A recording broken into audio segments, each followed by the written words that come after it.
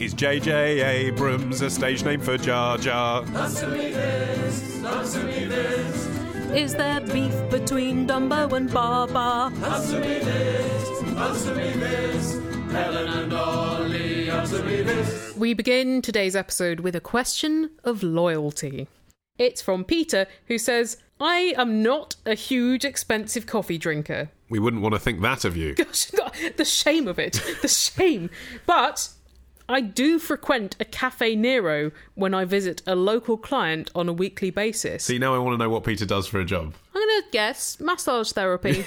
I mean, no reason I'm guessing that. Peter says, I have been collecting my loyalty stamps, haven't we all? I mean, who doesn't have like 5 half-empty Caffè Nero loyalty cards stuffed in their wallet? I've actually started saying no now when they say, do you have a Boots card? Do you have a Nero card? I say no, even though actually the truth is, yes, I do. It's just at home, somewhere in the back of a drawer. Oh, no. Because I think the convenience that I'm buying myself at that point of not having to have loads of cards in my wallet is worth missing out on the occasional free coffee. You should carry around a ring binder with you with all of the cards in catalogued pages. Actually, there are electronic versions now, aren't there? You can download there? apps. Yeah, there's a Costa app. I know that. I don't want the apps of companies. I have an app with the London bus times, and even though I've turned all the notifications off immediately, it wishes me good morning every day. Someone told me that there's actually on the Starbucks app a functionality that you can request in advance before you get there for your drink to be ready when you're there. Oh, geez, so you don't have to interact with a human being.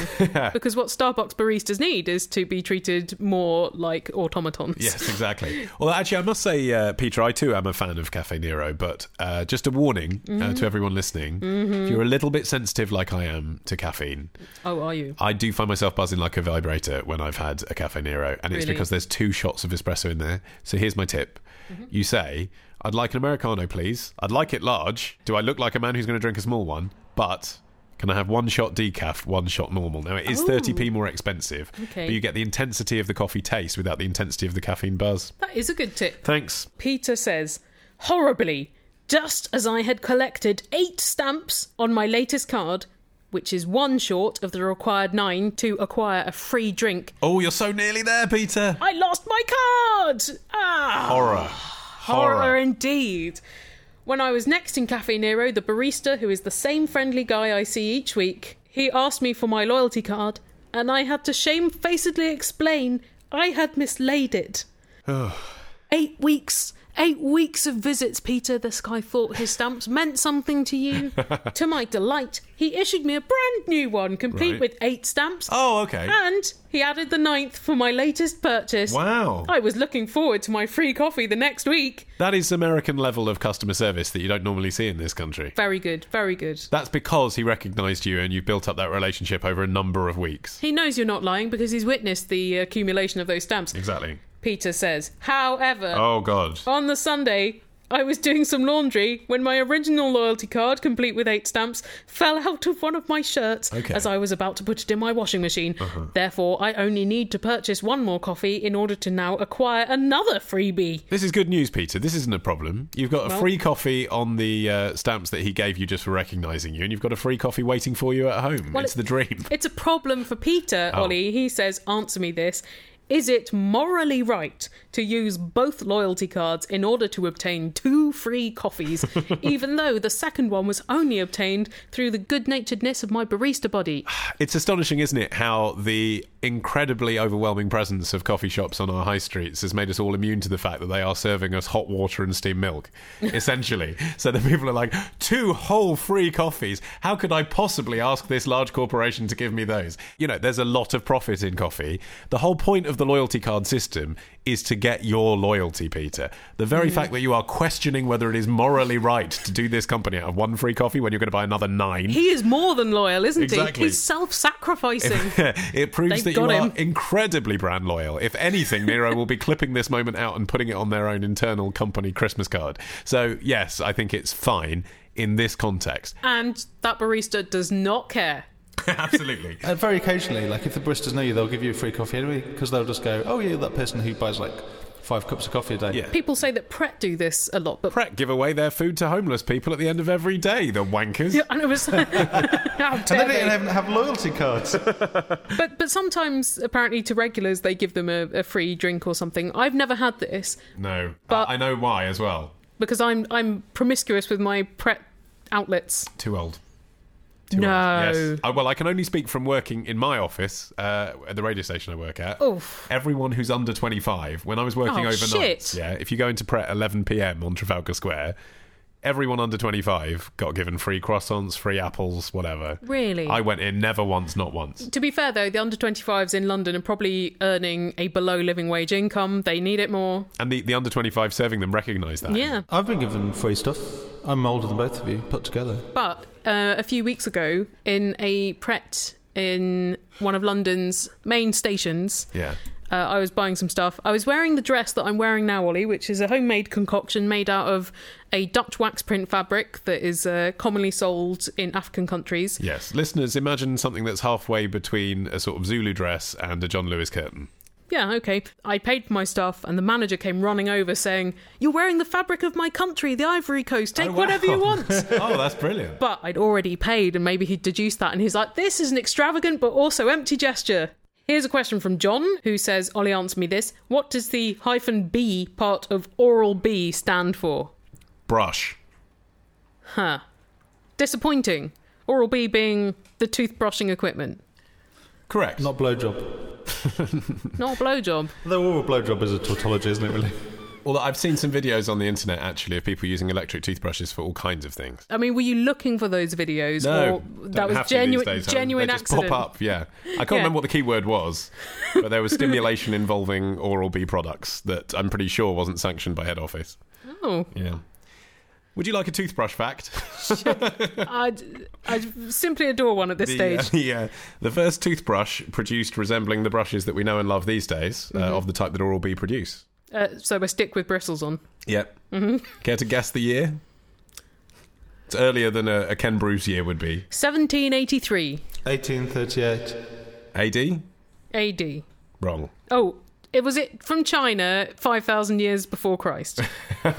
Somewhere between the two. Right. It was from China. Yeah, of course it was. 700 AD. Very good. Oh, that's really early. Well, Tang Dynasty made of hog hairs. it took the West a long time to catch on. About to the toothbrush. 1800s, basically, till we got toothbrushes as we know them now mass-produced, yeah. Yeah, I mean, who needs clean teeth? Because right? you're going to die.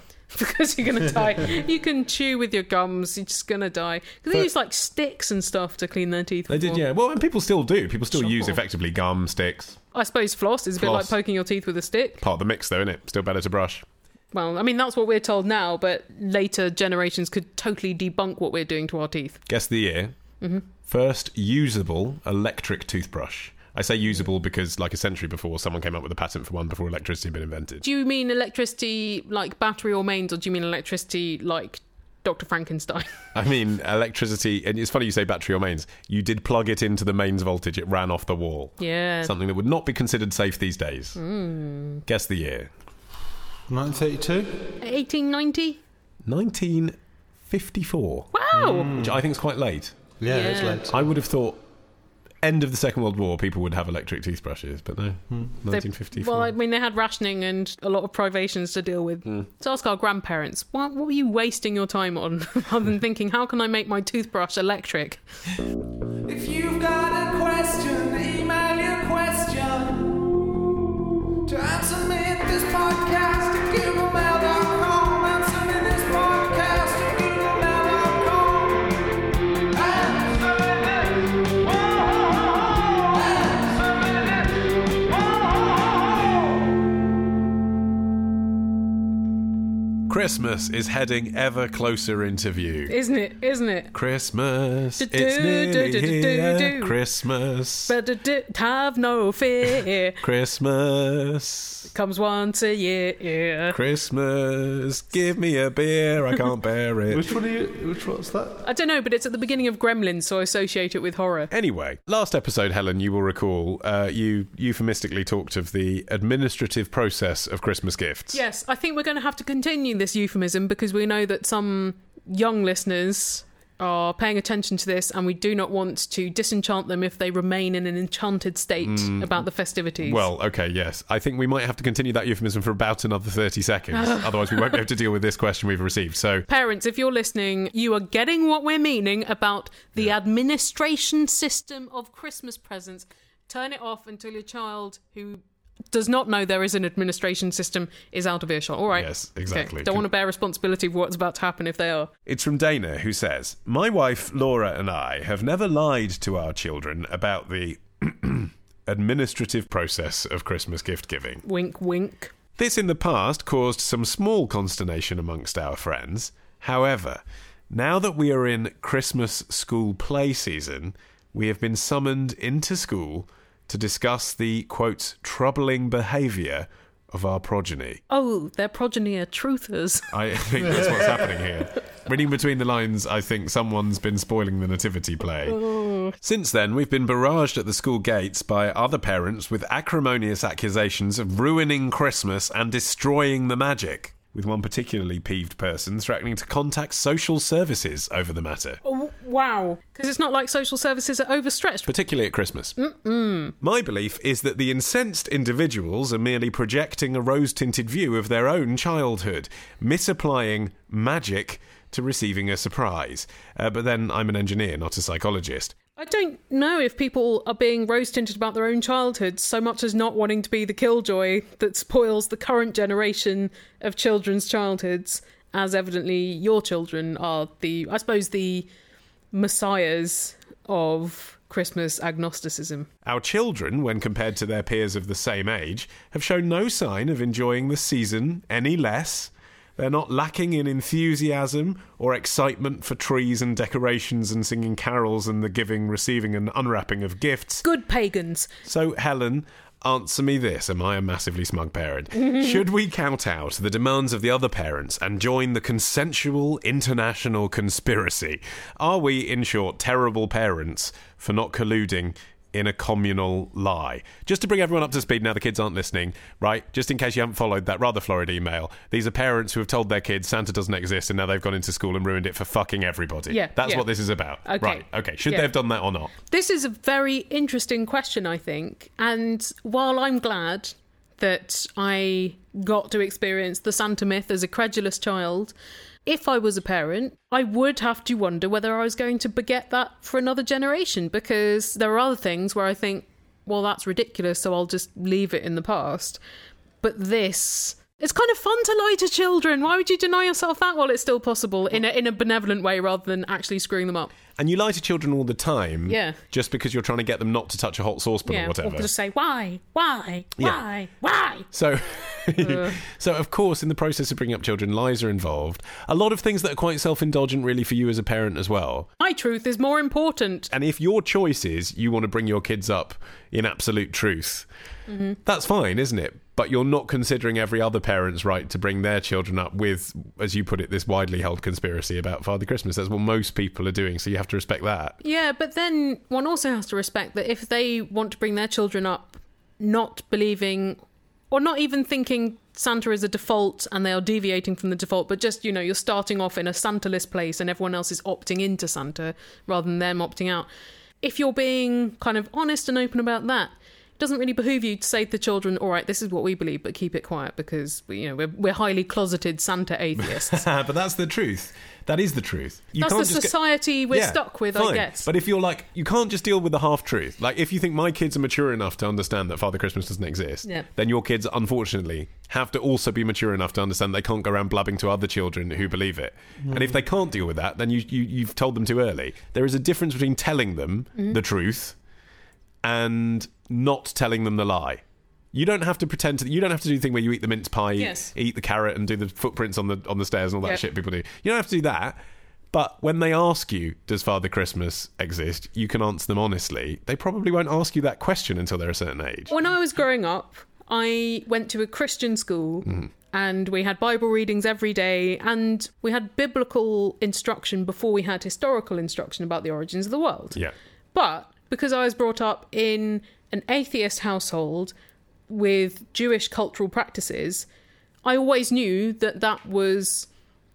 Aversion. Yes, it was, to me, something that was useful and interesting to know about, but not the truth, and to other people of great spiritual and or historical importance. So is this the same as that? But I didn't go around going, what you believe is bullshit. Because you're not Richard Dawkins. I would be torn if I was raising children between wanting to be honest with them and not really wanting to be the cause of the Christmas demystification for wider people, which would be cowardly, actually. So I can kind of see these questionnaires' point.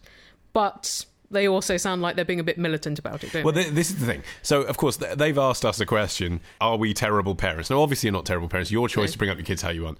But you've neglected the impact this is going to have on the wider community around you. From your point of view, maybe not everyone else is as enlightened as you, but however you want to look at it, most people bring their kids up to believe in Santa Claus, so you should have thought about it. I also didn't see the harm with most cultural practices. You can kind of go, well, it's not entirely truthful, or maybe there's a mythical element, but there's also these negative aspects. With this, it's like I don't really see what the negatives are. I mean, well, you find out that your mum and dad, your sole source of knowledge you can rely on to tell you the truth, have been lying to you consistently every Christmas. Yeah, but my mum was lying all the time about being a smoker. Yeah.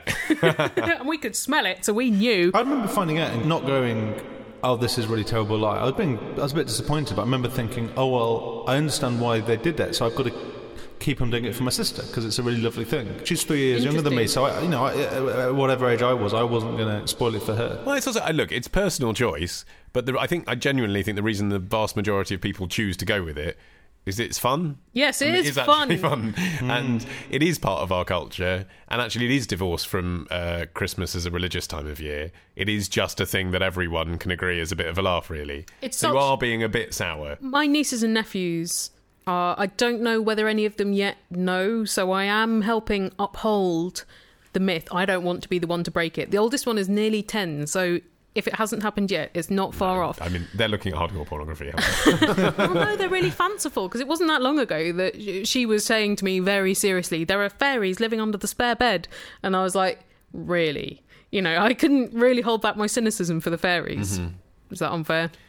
Do you know, she probably was testing you to see how far you'd go with that. She knows there aren't fairies living under the bed. She doesn't. Yeah, she does. I mean, I always sort of knew that Father Christmas was unlikely but possible.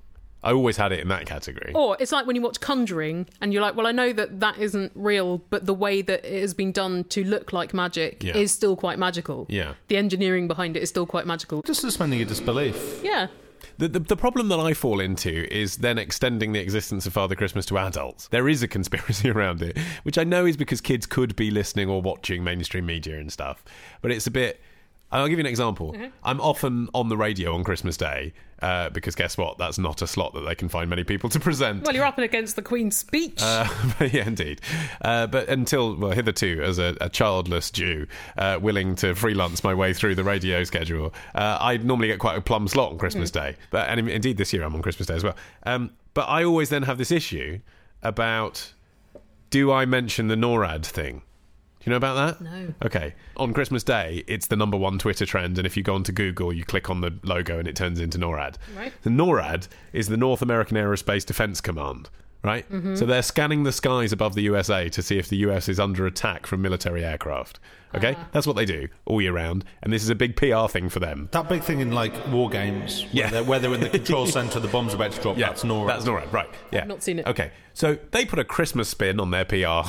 Where they're saying, we're watching Santa's sleigh. We're watching Santa. In the skies. And everyone goes for it, partly because there's no news on Christmas Day, or no serious news that people want to hear. So what you do when you're on a news station on Christmas Day, I mean, even Sky News do this. Once an hour, they'll say, and let's just check in with the NORAD satellite and see where Santa's gone to. And I suppose it's probably configured to tie in with something like, 5 a.m. in every country of the world or whatever. Right. So you'll say, Santa's in Indonesia at the moment, But I'm on a radio station for grown-ups in the middle of the day.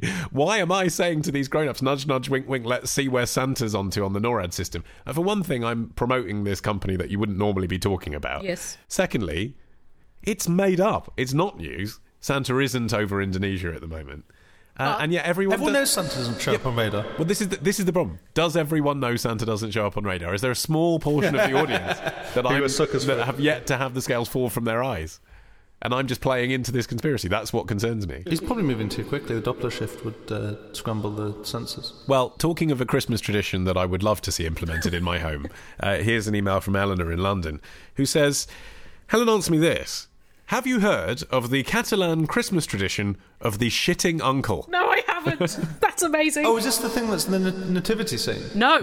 Oh, right. No, but now I want to know what you're referring to. I think it's in Catalan. Yep. When I went to Barcelona before Christmas, I was wowed by all the little shitting figurines they sell, No. and you're supposed to sneak them into your nativity scenes. Wow. For good luck. That's so subversive. It is, but they started off with being kind of just normal child figurines. Now you can get like nuns and the Queen and businessmen. Sorry, just to be clear. Little clay figurines of people shitting. You've got a nativity of the 3 wise men in Bethlehem. You've Yeah. got the little baby Jesus. You've got the horse. You've got the stable. And then you've got the Queen taking a dump in the corner. Yeah, I mean, That's so weird. at least it's doubling the number of women in the scene, right?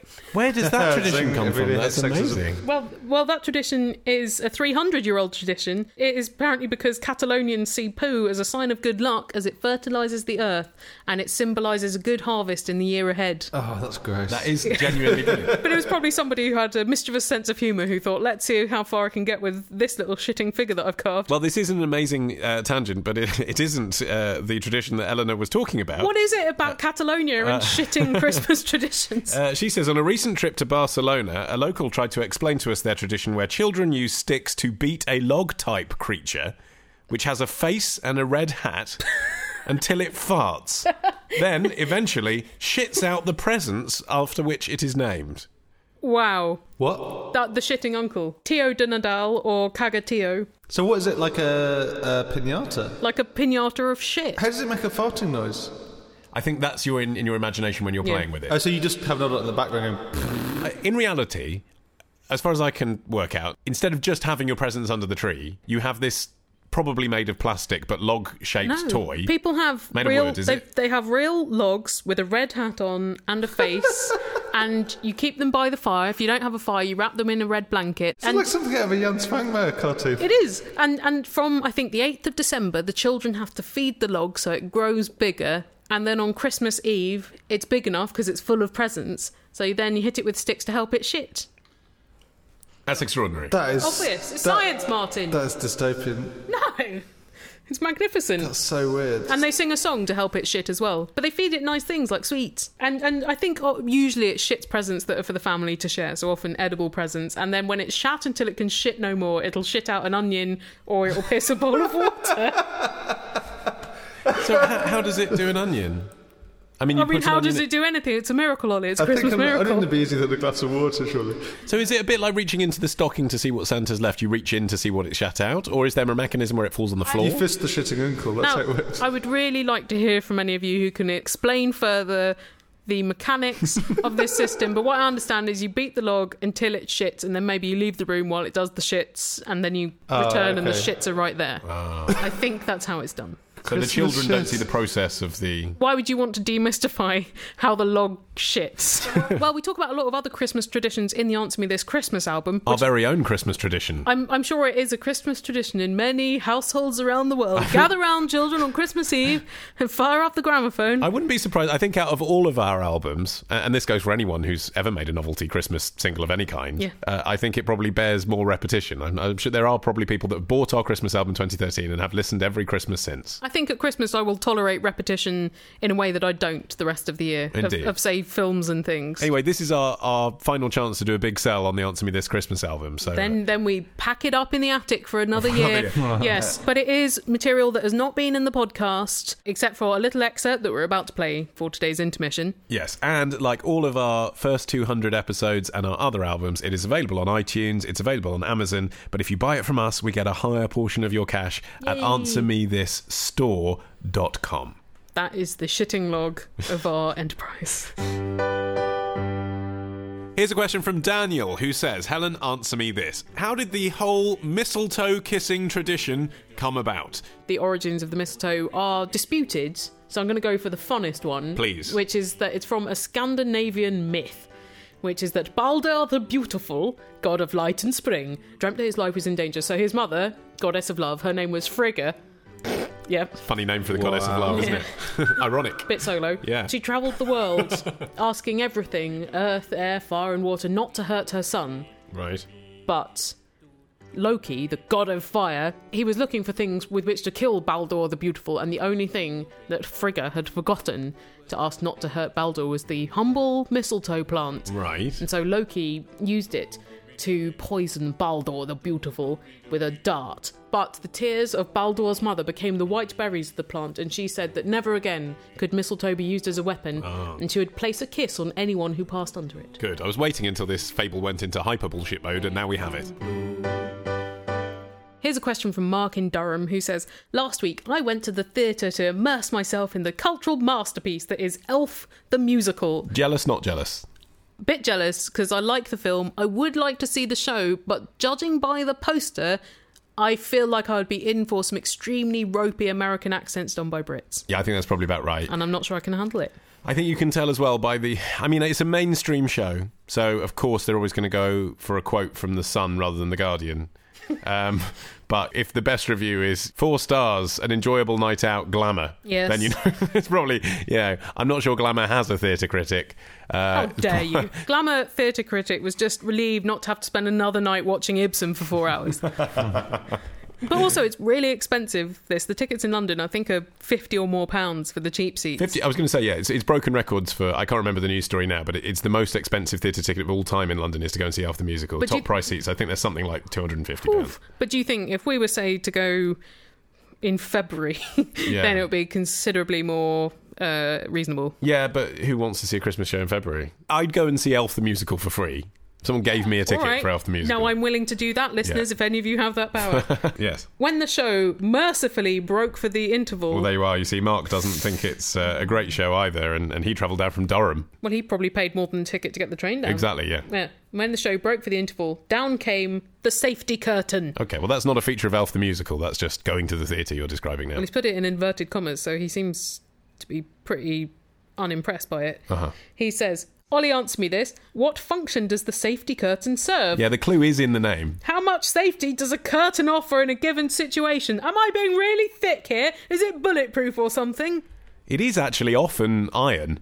No. What? Yeah. How? Is it like chain or solid sheet? Yeah, if you think about it, so we've been to the theatre quite a lot with each other. A lot of people listening don't go to the theatre them. It's one of our things. Yeah. It's a little thing we like to do. Yeah, cheap matinee. What do you say? Jersey boys, us and a load of pensioners. Brilliant. Legally Blonde, where you're the only guy in the audience. Sure. If you think about... There was a very short queue for the gents. If you think about when we go to the National Theatre or the Barbican, theatres that were built in the 70s, they actually do have safety curtains that look like concrete. Do you remember? Like in the Lyttelton, there's the one that comes up and it's 2 big slabs to match the horrific decor of the National Theatre. There's a sort of brutalist safety curtain. I love a bit of brutalism. Well, anyway, there is. And that's because even the ones that look like just red curtains... They actually have to be fireproof. That's the point of them. They were originally made of asbestos-based materials. Can't do that anymore. But then how come they're not there at the beginning? How come they're only there in the interval? Because the point is not that there's any more risk during the interval. The point is that every theatre has to have one. Right. And every theatre has to demonstrate periodically that it's working. Okay. So it used to be in the Theatre Licensing Act that you had to show the audience at the interval that the safety curtain was working. And I suppose it's also useful because you have to change the scenes behind it. You have to do that anyway, but also it's not controlled necessarily from the booth with all the other things that are electronic these days. It involves a winch, and it takes 5 minutes to take down and put up again. Wow. So you have to have a space of time either side of that to do it. Okay, so the interval's handy for that. The stage manager's not doing anything else. Nothing else to look at. So, yeah. So that was the old reason. Now I think it is kind of tradition. I don't think it has to be shown to the audience, but of course it has to be there. The Licensing Act of 2003 says where a safety curtain is provided, it should be arranged so as to protect the audience from the effects of a fire or smoke on stage for sufficient time to enable the safe evacuation of the auditorium. Yeah, because a lot of London theatres, particularly that are old, are kind of lethal. Yeah, I mean, nowadays they have put fire exits in them. But still, often... There's only so much you can do. Often there's a very narrow stair for a large number of people, say. So it's about protecting the audience. The actors get burned alive. Oh. But, you know... Unless it protects the actors from a fire in the auditorium. Yeah, it doesn't really. It's designed to protect the audience. But there's a good reason for that, which is back in the day, those stages were illuminated by gaslight. Again, not really an issue now. But, imagine an issue that would be much more common when your set had perhaps 200 gaslights pointing at it. Good point. And there were no fire exits. And life was cheap. There's at least one... plaque in Postman's Park dedicated to someone who was killed putting out someone whose dress had caught fire in the theatre. Oh, really? Like that. Yeah. So it needs to be made of non-combustible material or inherently or durably treated flame-retarded fabric. Right. So it doesn't have to be iron now, although some chaps in the theatre, darling, still refer to it as the iron.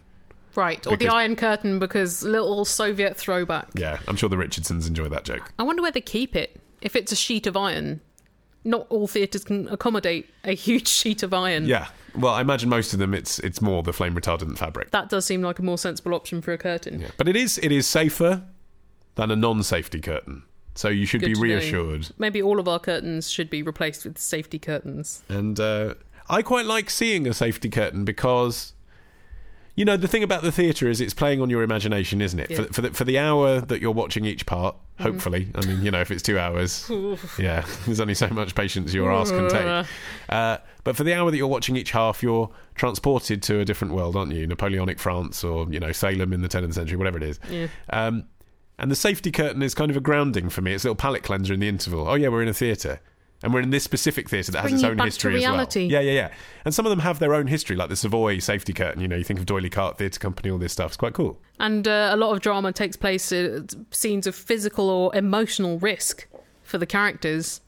And it's just a bit of reassurance halfway through for you. You're back in a safe theatre. Have an ice cream.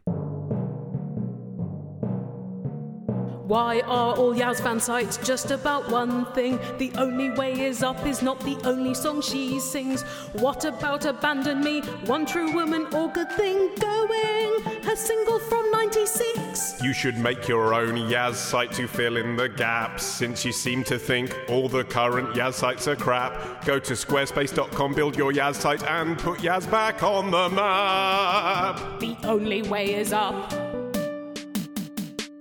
And may we take this moment to say thank you very much to Squarespace for sponsoring this episode of the show. For letting us do websites like, well, my website is theillusionist.org that I built on Squarespace. Well, I did my podcast on Squarespace, song by song. And how are you finding it? That's really good. I've built a Squarespace website for my podcast Modern Man as well, and I did it all with Squarespace templates, and it took me a couple of hours.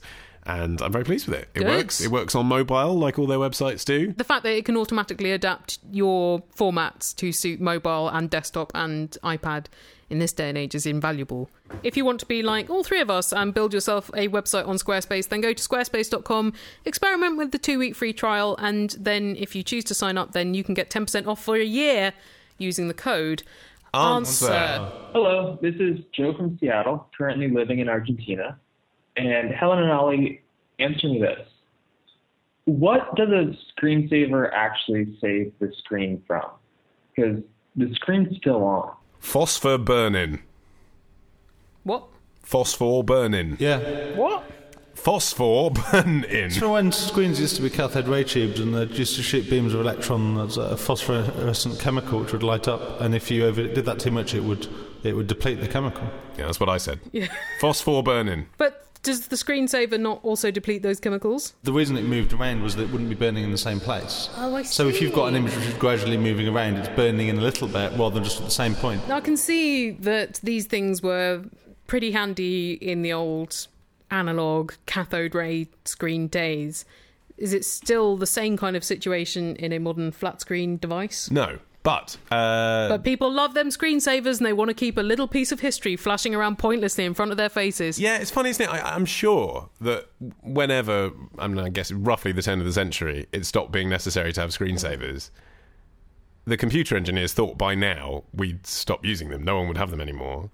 But people love them, I'd say, even more. I mean, mobile phones have them and they don't need them at all, but people love having a photo or a slideshow. And I think what it is that we've become ever more dependent on our devices, and yet our devices increasingly are all looking like black rectangles. Mm-hmm. So it's just a way of personalising it, isn't it? Choosing what you have on that is the thing that makes it yours. It also tells you it's working even if it's not directly responsive. Yeah. If it was just a black screen and you were pressing it and going, why isn't it open? You know, It seems very wasteful, though. Very wasteful of power, surely, than just making it sleep. If you want it to look not like a black rectangle, why don't you put, like, some dolls on top of it or something? Well, I don't think it does. Well, you have the choice of making it sleep, don't you? So it is literally your choice. But maybe people don't realise they have that choice because they're like, oh, screensavers, that probably saves my screen. Maybe.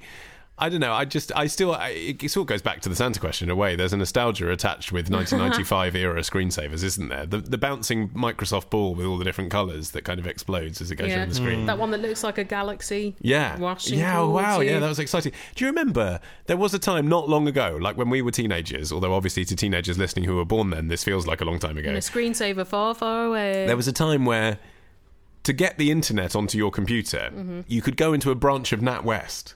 What? And on the counter in the bank, you'd be able to pick up a CD-ROM, which would have a version of Netscape on it, but it would be like a NatWest version of Netscape. Or it would fall out of the Sunday supplements. Yeah, install the internet on your computer. And those CDs would often come with an exciting, NatWest/Sunday Times screensaver as well. Amazing Sonne Lumiere experience. Because people didn't know where to get screensavers from. It was one of the, until about 10 years ago, it was one of the best ways to get bugs on your computer was by Googling free screensaver downloads. Wow. And then a few years later it would have been ringtones. Now I wonder what it is. It's porn. Oh, okay. It's porn. Always porn. Trusty porn. Because it's the speed, you see. Right. So with a screensaver download, you can inject some terrible malware code onto someone's computer. But now as the internet's got faster, you can show them a porn movie whilst you're doing it. They don't even know. How many social networks are you on? Vivo, Friendster, Path, YouPorn, MySpace, Ping, and Google Buzz. If you want to be our pal, go to this URL: Facebook.com/Answer Me This, or Twitter.com/Helen and Dolly. But please don't follow us in real life.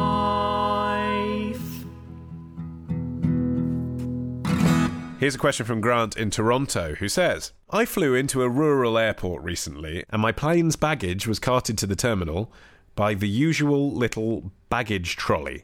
Mm-hmm. Do you have that in mind? Do you know what that is? Yeah. What do you mean by the usual little baggage trolley? One of those little, open-sided vehicles that drives the Oh, baggage yes, I know the thing you mean. Yeah. You don't always see... I'm always straight off the plane. I don't know about you, but as soon as the plane lands, I'm not... psychologically, I'm in my hotel room already, and everything in between is just get me there as soon as possible. No looking out the window. I don't look nothing. around. No distractions. Not interested. Okay. They're really heavy, those things. Presumably they're heavy so that they don't topple over because of the baggage. He says they drove the trolley right into the baggage claim hall, and the baggage handler proceeded to remove all the bags and dump them on the ground where we picked them up. No baggage carousel involved. That sounds like a great system. Are you being ironic? No. You think it does? Because Grant thinks it does. I think it sucks. Yeah. I like a baggage carousel. I hate a baggage carousel. I hate That's the nub of the anticipation. next 5 minutes of the show, okay. friends. Right, good. So Grant says, the entire process for a plane of about 120 passengers took no more than 20 minutes from touchdown to me leaving the airport bag in hand. So, Helen, answer me this. Why do baggage carousels exist, with all the pointless waiting involved? What advantage do they possibly hold over this low-tech solution? Well, Grant, just please imagine for me airports that are not tiny and rural, that have more than one plane with more than 120 passengers that they have to deal with more than one time. I mean, you're in Toronto, which is a major hub for air travel. I'm going to use Heathrow, one of the biggest airports in the world, I've heard in of it. London. Yeah. Yeah. And they're dealing with one flight landing or taking off every 45 seconds. And there are about 1,400 flights taking off and landing there every day. So you need room to fit all those planes when they're, waiting to have passengers put on. And therefore... And having a little room next to where each plane comes in, where someone dumps the Indeed, bags, is indeed. probably not the best use of room. So the more planes you've got, the bigger the airport has to be, because planes are rather a cumbersome vehicle and they don't stack up neatly. And so the airport becomes rather sprawling. And that's why at Heathrow it takes you 20 minutes to walk from the plane to the baggage. And they're dealing with so much baggage, they kind of need to process it in a more automated way. I think there are 200,000 passengers a day, and you do not want that amount of baggage just in a big pile on the ground. Ideally, no. I think. Also, imagine, Grant, that not everyone is as able-bodied as I imagine you probably are. Yeah. You found it easy to get stuck in, pick your bag up off the floor.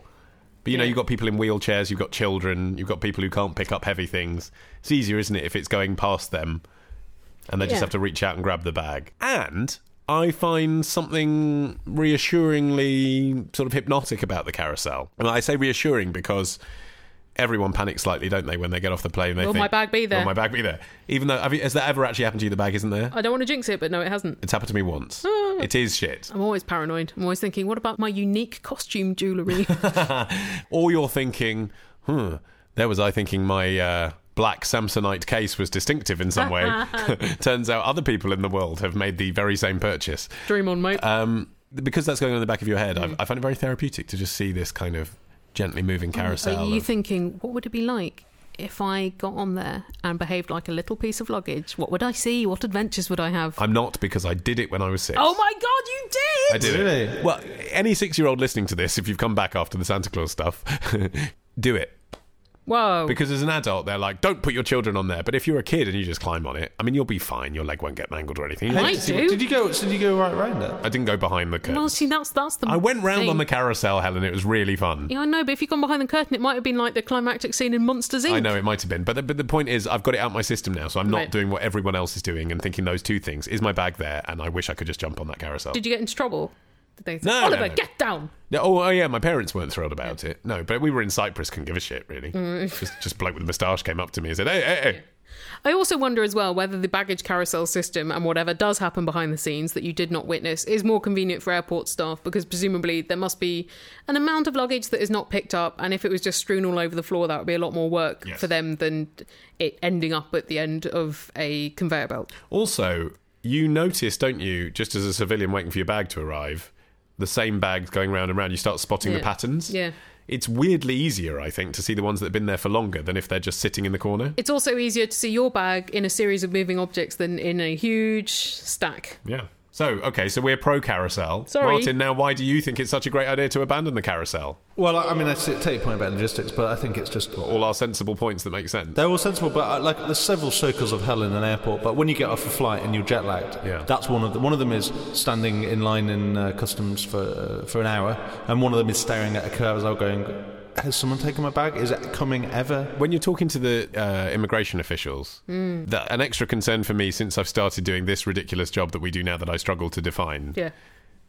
is having to define what I do for a living. I had this last month in Boston. It's just like, as you're saying it, you're thinking, do they think I'm a terrorist because I'm being shaped? But actually, it's just hard to explain.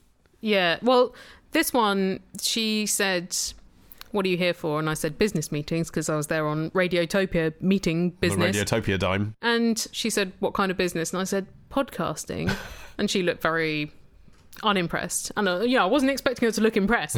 But What- she the looked- Helen Zaltzman. no, she looked like that was not going to get me through that gate. Yeah. And she said, well, who do you work for? And I said, well, I work for myself. And she said, well, who are your meetings with then? And I was like, well, this gets really complicated. It's like the Public Radio Exchange, which is like a body that was formed to be like, bypassing the public radio system for independent difficult, creators. isn't it? And she was like, I'm only asking because I like watching the British TV shows, so I was wondering what your show was.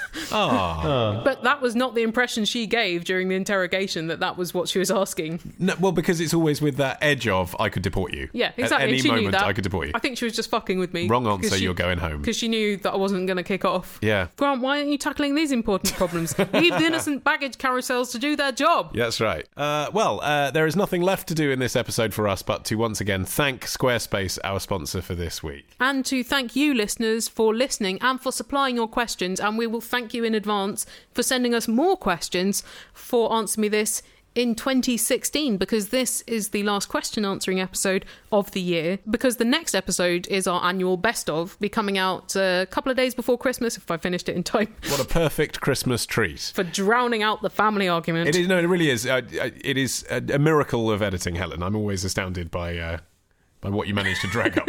Answer Me This is really made by the stuff that is removed But we still want your questions for when we return. in the new year. All of our contact details can be located upon our website, AnswerMeThisPodcast.com, where you also find our social media accounts, our other projects, a bunch of posts about things that haven't been in the show, and links to our albums and our old episodes at AnswerMeThisStore.com. So, next episode on the feed, best of. See you then. Oh, it'll be marvellous, as the name suggests. The best of this year. The best. The very best. Bye. Bye.